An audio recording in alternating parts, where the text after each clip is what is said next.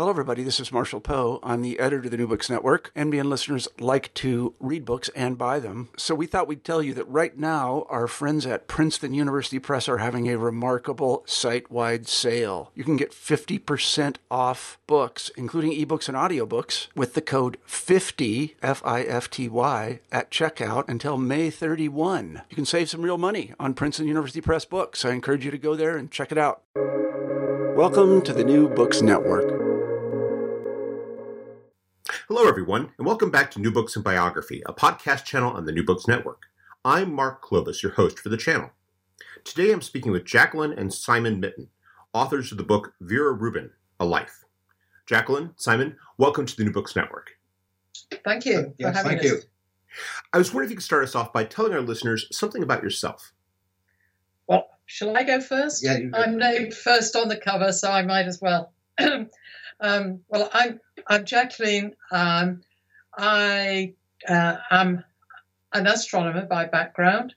I wanted to do astronomy from a very early age, and I followed that through with taking a degree in physics and a PhD in astronomy. But in the end, I didn't have a research career. I've actually spent most of my life, my astronomical life, involved in bringing the subject to wider audiences in one way or another. So, for example, for quite a long period, I was the press and publicity officer for the Royal Astronomical Society in London. I've done quite a lot of writing, a lot of talking, quite a lot of media, all sorts of things. So I always reckoned I had one foot in the media and one foot in academia, if that makes any sense. Because in order to keep up, it was also necessary to keep up all the connections with the professional astronomers that I know. So often going to professional meetings, keeping up with what's the latest research and so on. So also I had a long-standing interest in women in astronomy. That goes right back to having not such an easy time myself. When I first started out, it was extremely unusual for women to go into astronomy. There weren't many of them. And so I've always been fascinated by the stories of other women who've succeeded in astronomy, despite the difficulties in their path. And so this was a marvelous thing to do. It was a sort of natural thing to do. I've written altogether something like 30 books as author or co-author, quite a lot for children, reference books, all sorts of things, working with other professional astronomers who are active in research. So, yeah, that's roughly something about me and what I've been doing. Simon. Hi, yes. Jacqueline and I met when we were both undergraduates at the University of Oxford. And it was at a meeting of the Oxford University Astronomical Society. I came to Cambridge in 1968 to do a doctorate at the Department of Physics in radio astronomy. After that, I had a postdoctoral spell at the Institute of Astronomy in Cambridge. I did that for about 5 or 6 years. And then I got headhunted by Cambridge University Press to take charge of their publishing in the physical sciences, including astronomy, astrophysics, and so on. And I enjoyed that enormously. I did it for a little over 20 years. And in the course of working on the astronomy list, I probably visited the United States 3 or 4 times a year for meetings of the American Astronomical Society and so on. So I got to know a lot of astronomers in the US, including Vera Rubin, and I had visited her in her place of work while I was at Cambridge University Press. So that's basically my story. When I'd had enough of being a publisher, I went back to being an academic, specializing in the history of science, particularly astronomy and biography. So what led the two of you to decide to write a biography of Vera Rubin, and why did you both decide to make it a joint project, especially considering it sounds like that both of you are equally qualified to tackle it on your own? Well, the opportunity came our way. We hadn't thought of the idea, but we had a tip-off from a colleague. And that was that Harvard University Press were interested in commissioning a biography of Vera Rubin. This was less than a year after she died in December 2016. And indeed, the colleague was on the lookout to help Harvard recruit an author, and somebody who we knew very well from going to the American Astronomical Society.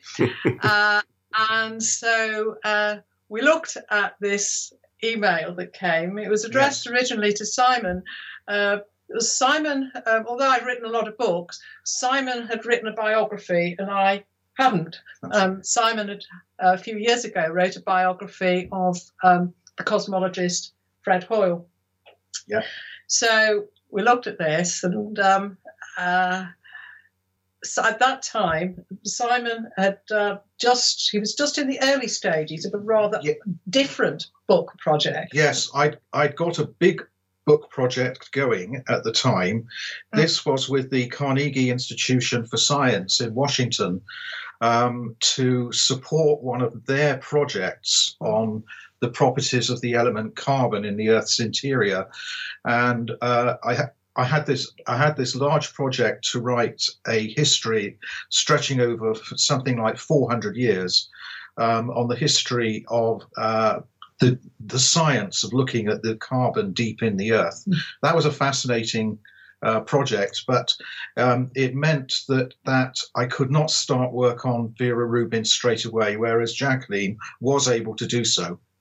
And furthermore, although Simon's always been an enthusiast for promoting women astronomers, I suppose it was a bit my territory because in some ways I could identify with Vera Rubin because I'd been through a similar kind of history of having struggles and having to make myself look plausible as a girl and a woman who wanted to do astronomy, and had experience that was parallel with hers. I knew what it felt like to go and observe in a cold dome on your own, and to spend hours poring over a measuring machine over plates of stellar spectra and so on. And I felt passionate for so long, really, about promoting women in astronomy. I thought this was a terrific opportunity. Well, not only that, I'd observed how much satisfaction and enjoyment Simon got out of writing the biography of Fred Hoyle. And in particular, I thought how exciting it would be to be able to go and research somebody's life right from scratch, somebody for whom there wasn't a biography, somebody who clearly deserved a biography, a woman so prominent, and it just sounded so exciting. I wasn't even worried about making any money out of the book. I mean, it was just wanting to do it. So it certainly wasn't the first time we would have done a project together. We've done quite a few projects. We've done several joint projects, and we greatly enjoy something that we can share. And so it was obvious, really. We put in a joint proposal, and in fact, it was fairly clear from the start I would probably have the time to do the bulk of the work anyway, but Simon would make a contribution, which he did, of some 3 chapters. Yes. And he would also be able to kind of bring the relevant expertise and experience of having researched a biography before. So, and well, it didn't take much of a decision, did it? Didn't take much of a decision. A further thing that was very attractive about the project was that Vera's papers were already in the Library of Congress, and cataloguing or assessing them had already started.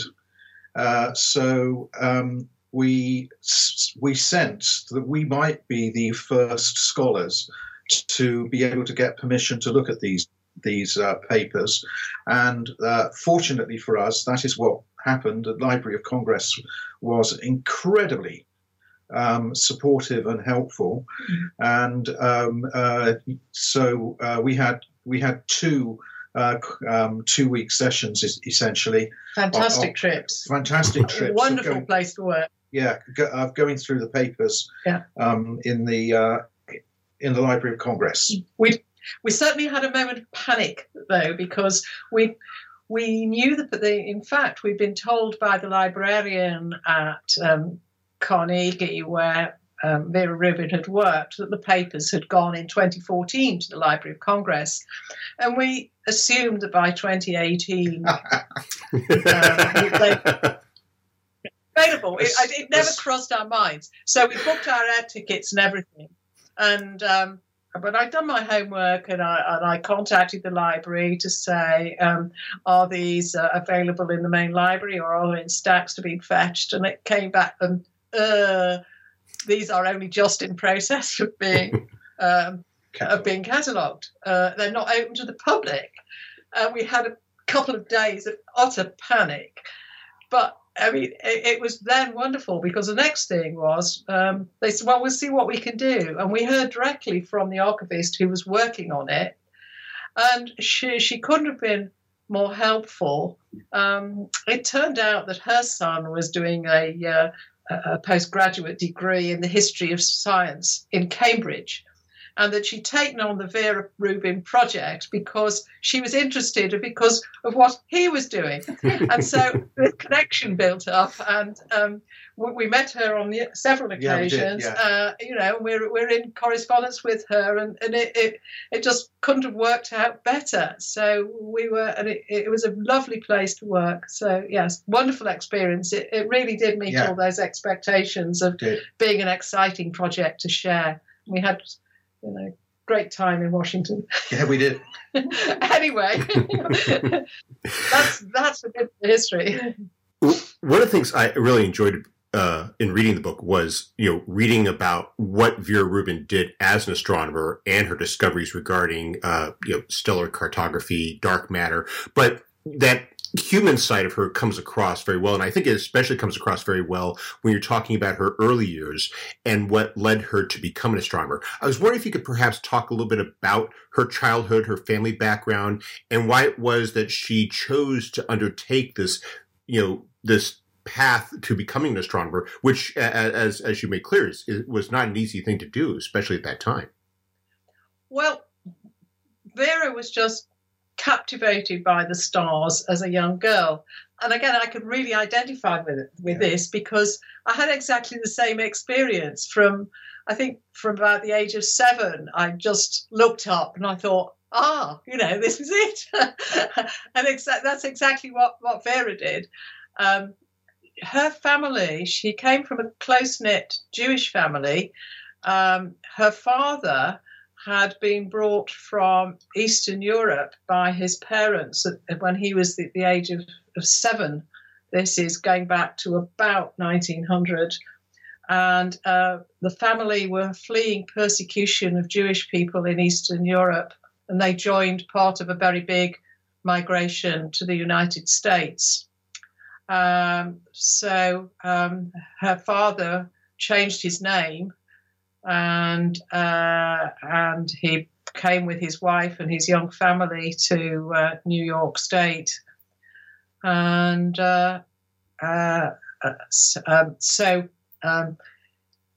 was the part of the family was already in the United States. So in fact, Vera then had quite a bit of family in the United States already. They'd settled first of all in Gloversville, because her grandfather was in the glove-making trade.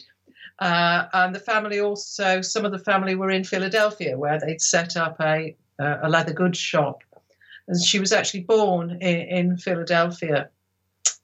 But they moved to Washington when Vera was something like 10 years old. We learned a great deal about the background from an absolutely incredible recorded account of his early life from Vera's father, who was known as Pete. And when he was in his 80s, they got him to recount the memories of his life.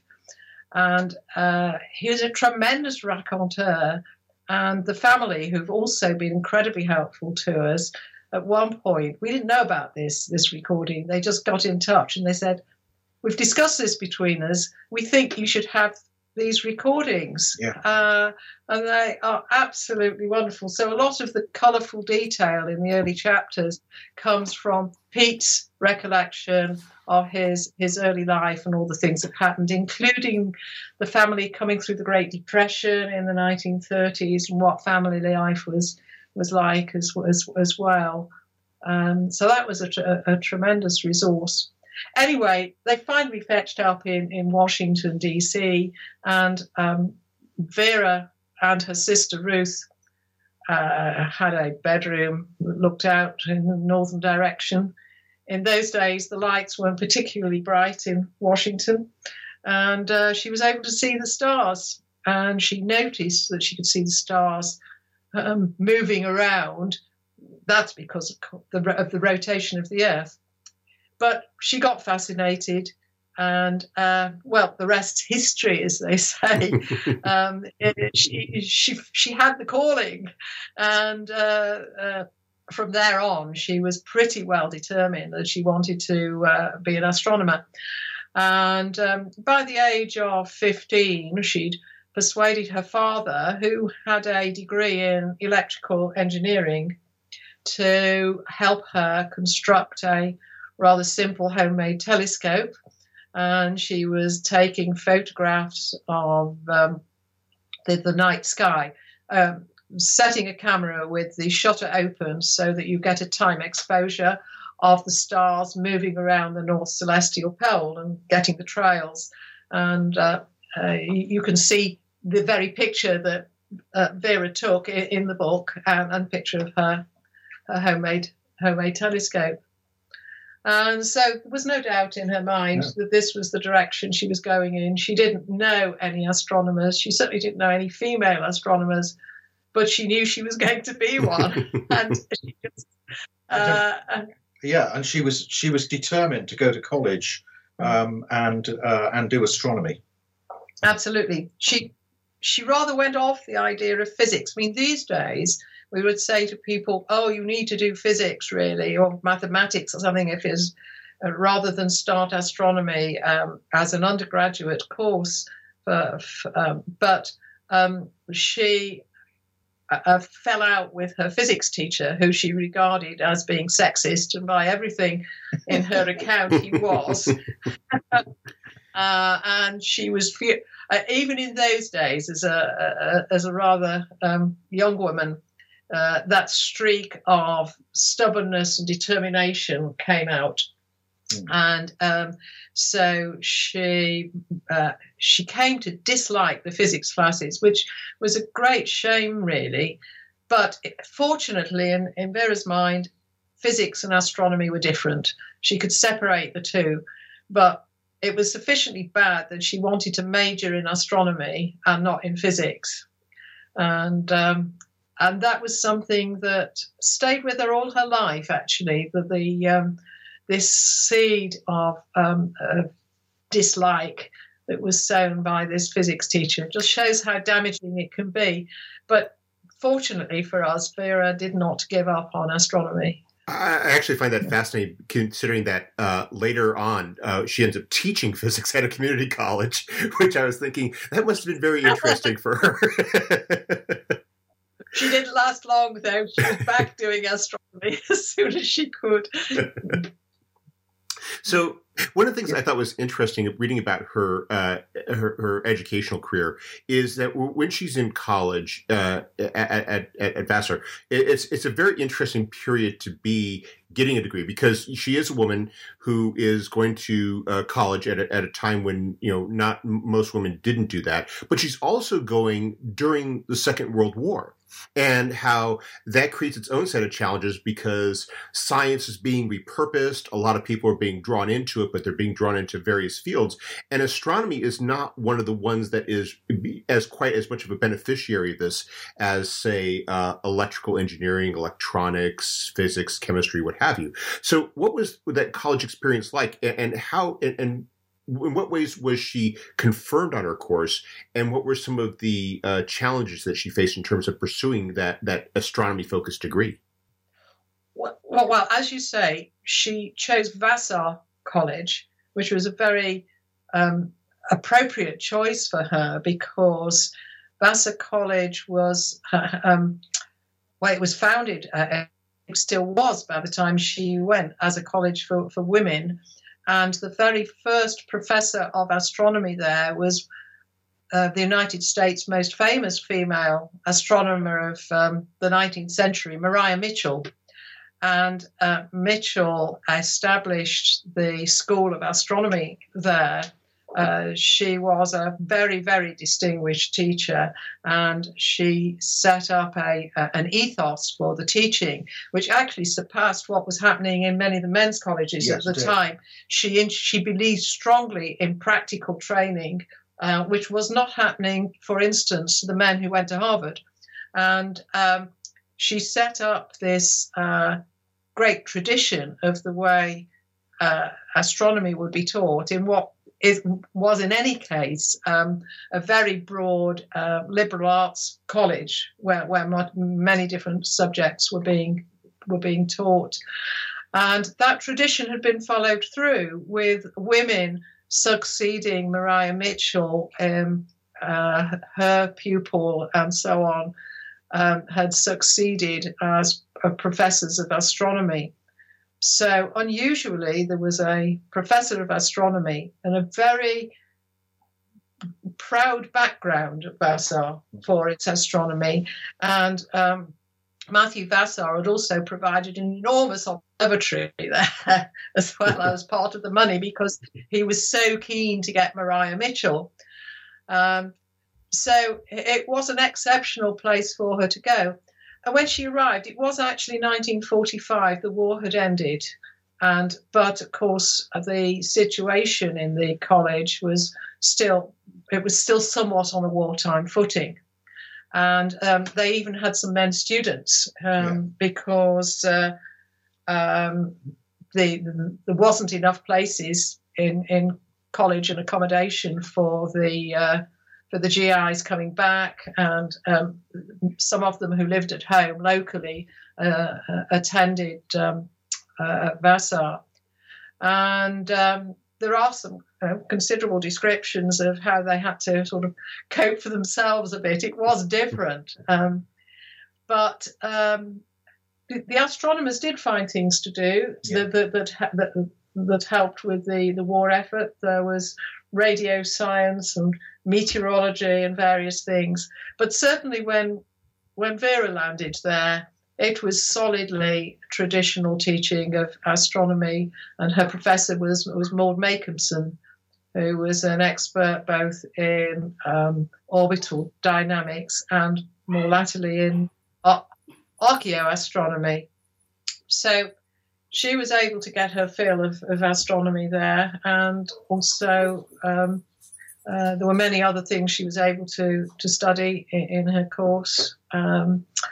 But interestingly, she avoided physics. She didn't do any physics at all in her first year. No. She had this sort of physics deficit, which she realized at some point would have to be addressed, because she just needed some credits in physics.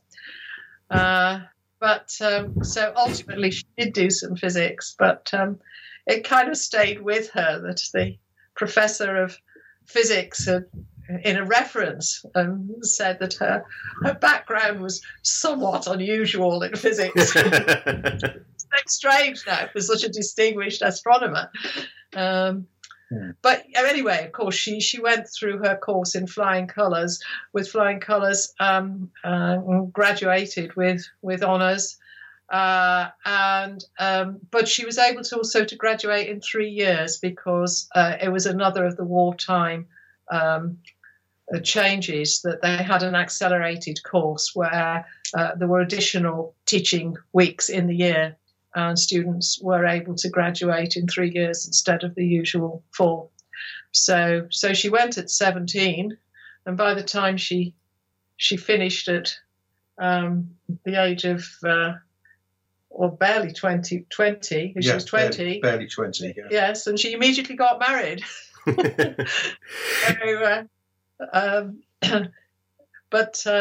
And then, of course, that's the next stage of her education, if you're ready to move on. Yeah, that's something that comes across during that period in particular. What you describe in the book, the expectation that people had of women going into science is that, why should we invest this time in educating you when you're going to quit as soon as you get married? And that's one of the things I thought was fascinating to read about Bob Rubin, her husband, which was the degree to which he supported her. He did a lot to make her continuing education, her pursuit of a doctorate, work, and to help her succeed in that respect, and how that was obviously it was something that Vera couldn't have done if she hadn't had that determination and drive and desire to do it. But that the degree to which it was, that she was really pushing against that tide of expectation, and the degree to which she, needed all those elements to overcome it to eventually just simply get the doctorate, let alone pursue the career afterward. Well, that's absolutely right. And I can tell you've read the book very, very thoroughly. Vera used to say, rule number 1, marry the right husband. And she was very fulsome in acknowledging Bob's support. Not only that, they shared a great love of science. He was, when she met him, he was doing a postgraduate degree in, originally chemical engineering. That had been a bit wartime. It became physical chemistry, but he was very skilled in physics, chemistry, and mathematics. And they were really able to talk science together. And this was really important. And we know that when Vera became an early career scientist, as we would call them these days, Bob was on hand for some of the more theoretical physics that was involved. And looking through her papers and so on, one can sense a kind of invisible hand in which he's saying, well, I know how we can fix this. I know how you can solve this one, Vera. Yeah, and it's very clear that in her early papers, she was very happy to acknowledge the many discussions she had with Bob on the science stuff, but also, of course, they were deeply close in their shared wish to raise a large family. And they went about it almost as soon as they were married. Yeah. And there didn't seem to be any question in either of their minds that it was a choice, that they wanted the family. And Vera somehow in the back of her mind knew that she wanted to be an astronomer, but during those early years, she did worry about whether she was going to be. She said over and over again, "Will I ever be an astronomer?" But you're absolutely right that it was the support of her family, and not as well as Bob, the parents who joined in. To particularly over allowing her to ultimately to do her doctorate. We've skipped over her years at Cornell a bit. So perhaps we should fill in that she went to join Bob at Cornell to do a master's degree. Yeah. And by the time she'd finished, she had their first son, Davy, and the future looked a bit uncertain. But for her, but Bob took a job at the Applied Physics Laboratory, which was located on the northern fringe of Washington, and they moved there. And within a very short time, it became clear that Vera wasn't going to settle into the life of a suburban housewife. That wasn't going to make her happy at all. And so something had to be done to get her back into college and doing a PhD. So they worked out elaborate arrangements so that she could, well, first of all, they had to find somewhere where she could enroll. And again, it had to be astronomy. She didn't want to go in a physics department. No. No physics department. And there was just one place, and that was Georgetown University on the on the south side of Washington, quite a little drive away from where they were living. Yes. But she was welcomed with open arms there, despite the fact that she'd got a baby in arms, and was pregnant. And the far-sighted Father Francis Hayden, who was the head of the astronomy department there, had no hesitation in enrolling her for her PhD. But it was something of a struggle. Vera said it was the hardest thing she ever did in her life, and she was burning the candle at both ends, leading a double life of being a mum of a very young family during the day, twice a week attending lectures at 6 o'clock in the evening, with an elaborate arrangement of Bob chauffeuring her there and the parents looking after the children and so on. And then she'd come home and she'd work the night shift on her work, her graduate work. So, I mean, she did show that absolute grit and determination, which later, I think, has always held her in good stead in her observing work, where she had the absolute stamina to be able to do long hours in an observatory dome. One of the things that it's a point you don't make overtly in the book, but it's definitely there, is how she was doing this during a time when it seemed astronomy was really beginning to open up. The post-war years, you start to see growing interest in outer space. You have rocketry having had a huge advancement because of the war. You describe at one point how a radio telescope program that's able to take advantage of the wartime advancements and leftover technology to take a step forward. It seemed as though it was a very exciting time to be in astronomy, where people were really getting much more invested in going to the stars, in going to space, and in exploring space, and that she was a beneficiary of that, especially in terms of her postgraduate work, in terms of her employment in it, in terms of staying invested in astronomy. Yeah, that's absolutely correct. It's also worth pointing out that the great boom in observational astronomy that took place from about 1948. 1948 is when the 200-inch Palomar telescope opens in California, and this boom in observing the heavens using both radio telescopes and using optical telescopes is very much a West Coast phenomenon. The facilities are out west and in the southwest. So Vera at Georgetown, her research there was to do with reducing data, as we call it, from eclipses of the sun, that sort of thing.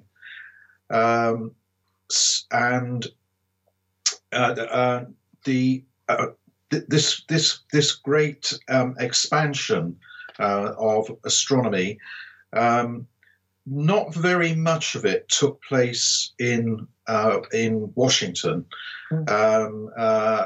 It was taking place in Charlottesville, Virginia, and also at Harvard, but most of the action was out west. That's true with the optical astronomy, but to a certain extent, you've just referred to it. It was interesting that radio astronomy was equally taking place on the East Coast. Yes, and she took an early interest in what was happening in the field of radio astronomy, although it wasn't her choice of what to enter. But it was something that came back over and over again, her interest in comparing radio and optical observations of galaxies. Yes, yeah. And it was ultimately because she knew a radio astronomer that she ended up where she finally worked for 50 years of her life. That's right. I was wondering if you could elaborate a bit upon what her specific interests were with astronomy. What aspects of astronomy really engaged her, and how did she establish a name for herself early on in developing those interests? Vera was interested in galaxies. Yes, that's a really important point. She was interested in galaxies, and she was not interested in the theory of galaxies. She was interested in what are the properties of galaxies. How are the stars moving around in the galaxies? How are the great nebulae? What motion do they exhibit? What's going on dynamically inside the galaxy? Inside the galaxy. With Vera, there's one exception to this, but she did not get caught up later in her career with all the stuff to do with the very distant, very energetic things that radio astronomers and optical astronomers had been discovering, quasars, black holes, that sort of thing. She was galaxies, galaxies, galaxies. Yes. And it goes back, I think, partly to when she was a graduate student at Cornell. She was inspired there by the lectures of one of her teachers there, Martha Stair Carpenter, who was an expert on galactic dynamics. And all along, it was the idea about what is it that makes galaxies different. Now, anyone who's seen pictures of galaxies knows that they come in all manner of shapes and sizes. They're almost like human faces. No two are the same. And yet there are similarities, like we've all got two eyes and a nose and so on. So galaxies can be put into broad groups. But what fascinated Vera ultimately was the idea that if she could understand how things were moving about, all the stars and the gas inside a galaxy was moving about, perhaps that would do something to explain why galaxies are different shapes and maybe how they evolve over time. Yes, and it also, by looking at the motions, the components of the galaxy, that opens up the possibility of being able to see what the distribution of the mass is within the galaxy. And that, of course, is important for the theorists. Yeah. But, of course, she wasn't able to do any of this until she made this very important decision to change jobs. Yes. And right. The really, really important, significant thing that happened was that in 1965, for various reasons, which we probably don't have time to go into now, she decided it was time to move on from Georgetown. And she went to the Department of Terrestrial Magnetism of the Carnegie Institution of Washington, which was and still is on the north side of Washington, but has recently now become part of what's now known as the Earth and Planets Laboratory. Yes. So she resigned her job. She walked in there, went and saw her radio astronomy friend Bernie Burke and said, do you know, I really fancy working here, which was an unusual thing to do because they weren't doing any optical astronomy, and they'd never had a woman on the staff at all. So anyway, what at that time, the director there, Merle Tuve, who was also a very famous physicist, famous for many things, I won't go off on a sidetrack now, but they put a lot of effort into developing an electronic device for astronomers called an image tube, which added on top of your spectrograph that was going to take a spectrum of a star or a galaxy, would make it 10 times more sensitive to light. And this was really important because at that time, the 200-inch really had a bit of a dominance, it being the only telescope that large. And wanted to be able to do similar work with much smaller telescopes. Yeah. So the Carnegie Institution had developed this image tube concept so that existing telescopes would be able to compete with the 200-inch at Palomar for certain kinds of investigation, not every kind of investigation, but for certain categories of investigation, and that was a big breakthrough, and Vera was in the very good position of being able to demonstrate the astronomical capabilities of combining the image tube with a spectrograph. And she was hired to do that. She turned up just at the right moment. She was hired to do it, and she formed immediately a partnership with the physicist who'd been doing the technical development, a man called Kent Ford. And they remained professional partners throughout the entire time that Ford worked there until his retirement. And you will find that all their papers are Rubin and Ford, entire lot of them, or sometimes with a few other authors as well. So they were a complementary team, and they had the right piece of equipment because they were able to do. Vera was able to devise an observing program that nobody else could do, really. Yeah. And she also just fell in love with observing.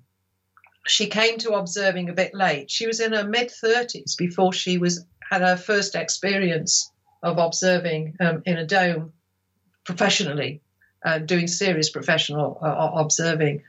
She immediately fell in love with it. And she used to say she was never happier than when she was in the dome at night. So what she developed was a very great observing skill, and a very strong work ethic of wanting to put in a great deal of time, of being extremely careful. And what was really important about her work was she was a great observer. She wasn't really interested in the theory. She wanted to make observations that other astronomers would be able to rely on, that she wanted other astronomers to be able to say, we're absolutely able to say that what Vera Rubin's done is the last word in these observations. Yes. And that was the task that she set herself. And she never set out to investigate or discover dark matter with which she then subsequently became very much associated. This was all something that kind of happened on the side. It was almost accidental. It was a consequence of the work that Vera was already doing and had already planned to do. Yeah. I was wondering if you could perhaps elaborate a bit on what dark matter is and how the confirmation or evidence of it came from her observations. If only we knew what dark matter was, Mark. We wouldn't be sitting here if we did. But we don't know what it is. But Vera was one of the first to use the data that she had got on how stars and particularly bright nebulae are moving within the galaxy that they belong to. Because as I said earlier, you can then interpret those data in order to infer where the mass is. And what was found was that the outer parts of spiral galaxies, the stuff in orbit in the disk, was actually going faster than one would expect from the distribution of matter that you could infer just from the visible stars.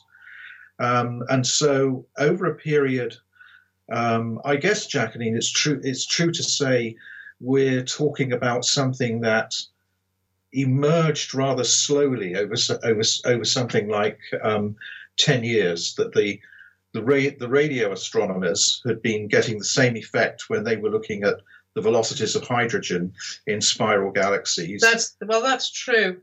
In many ways, the unfolding story of dark matter in this period, and we're talking about roughly 1970 to 1980. It's quite a complicated story, and it was a combination of things that were happening. Part of it were the observations, which Vera's optical work was extremely important, but she never claimed to be the first. She acknowledged that there were radio astronomers doing similar work and getting similar results at the same time, or even just before she got started on her optical work. But it's often said that what Vera did persuaded more people in some ways, because radio observations seem a bit kind of obscure and more difficult for people to understand, whereas optical observations people were able to understand more. And Vera was a very good communicator. She wrote clear papers, and she acquired enormous quantities of data. She observed very large numbers of galaxies. But Vera did not concern herself about what was causing this anomalous rotation. She noted that it happened, but she regarded it very much as the job of others to interpret why that might be. And it was also the case that there were theoretical developments going on at the same time in the early 1970s, which were equally very, very important. And those are particularly, we're talking about Jim Peebles and Jerry Oestreicher's theoretical work, which illustrated basically that a spiral galaxy, or a galaxy that's in a disk shape, just can't actually hang together and exist unless it's surrounded by a big sphere of mass that's keeping it stable. And that was all happening at around the same time. Yes. And then also there was quite a lot of concern about the universe as a whole. That's right. What's holding the universe as a whole together? Yeah. They had an expression, mainly the radio astronomers. They had an expression which was, the universe contains a lot of missing mass. What they meant was, they didn't know where to find it. Now, this is where Vera's stuff, the field she's working in, starts to become interesting, because eventually the people interested in the expansion of the universe and how massive is the universe they connect with those who are saying that there's this anomalous rotation in spiral galaxies, and it indicates that there's a large amount of invisible matter, maybe arranged in great halo around the galaxy, that sort of thing, and suddenly there's a connection of maybe the unseen matter is actually the missing mass. The people were beginning then to sort of connect the idea of what cosmologists were thinking about with what was actually being found in these halos around galaxies, for which there was no other really explanation except there must be something there that had got gravity and was pulling, but you couldn't see it and you couldn't explain it. But of course, at first, people thought, well, maybe. And in fact, in the longer history of dark matter, which goes right back to the 1930s, there had been a sprinkling of people who've made observations and said, well, it looks as if these galaxies are more massive than all the stars we can actually see. Maybe there are a lot of faint stars, or maybe there's a lot of dust we can't see, or something. But nobody was really thinking of it on a grand scale of something very, very exotic. And I can still remember, I think, when we were sort of students and postdocs and so on, a lot of this discussion taking place was a lot of joking about, well, it could all be house bricks, or if it was IBM golf ball typewriters, or even IBM golf ball typewriters. People used to joke and say, if there were a load of those in space, we wouldn't be able to detect them. But it's only been very much later, really, that there's been enough good enough observational evidence to suggest that the explanation has to be elsewhere, and it's almost certainly in some kind of mysterious particle. That's what most people seem to think at the moment. Yeah. I mean, there are other explanations, as they say. But Vera herself didn't like being asked very much. She'd often be pressed somewhat on this topic, and she backed off wanting to express much of an opinion. I don't think she very much cared for the idea originally that it was exotic particles, but she always said it was somebody else's business to sort that out. Sorry, go ahead. Another characteristic of Vera, which is good to recall at this point, is she was meticulous in her use of what's called the scientific method. There is a particular manner in which you make your measurements. You reduce your data, you involve colleagues, peer review, and all this sort of thing. And Vera was very precise, and her observations, as we've already said, were a very high quality. But she didn't want to get involved in kind of colliding bandwagons of theorists saying, at Harvard, we all think it's this, or no, that's wrong. No. In Pasadena and at Caltech, we think it must all be that. She was very good at just quietly saying, look, we simply don't know. In other words, the data, there's not sufficient of it to be able to discriminate between all of these rival theories. And personally, she liked a quiet life. It was why she stayed at DTM the whole time. It's in a sort of almost semi-rural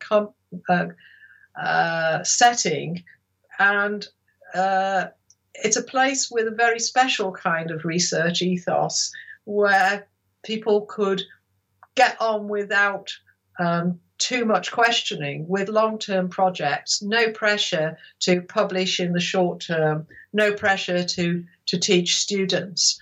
And she absolutely adored that. Yeah. She was never tempted away to be a big professor somewhere because she wanted the quiet life. And she said that she took on these long-term projects because nobody else was doing it. She could just get on with it. It was a good excuse for spending many weeks of the year in a dome observing what she liked. So it was very much the kind of research she really, really wanted to do. I feel that saying that she liked a quiet life deserves a bit of qualification, because you also describe, especially as her stature in the profession grew, how she used her stature, she used her position to basically make the case for women in science. You describe her as being quite active in terms of the cause of women generally, the cause of women in society, the cause of women within astronomy, the cause of women within science more generally, and that's something that, as she became more famous, as she became more renowned, that she became very committed to that. Basically using her stature not just for her own professional benefit, but also for the benefit of those who hadn't even entered the profession. Yes, that's completely true, and she had a very powerful sense of her duty, and also, she was very driven as well to want to do more for women.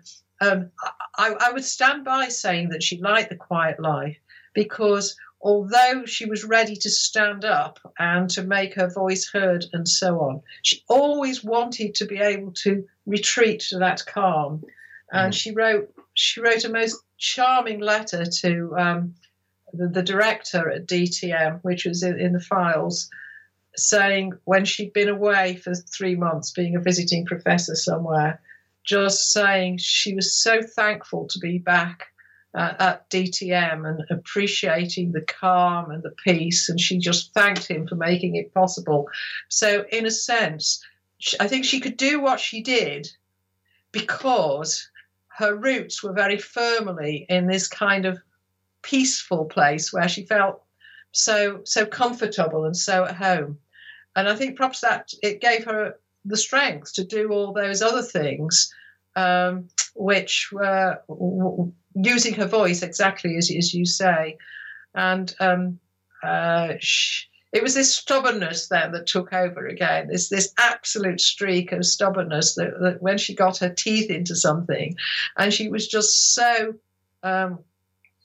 angry really inside about the way women were treated, that she felt really powerfully that she got to do what she could about it.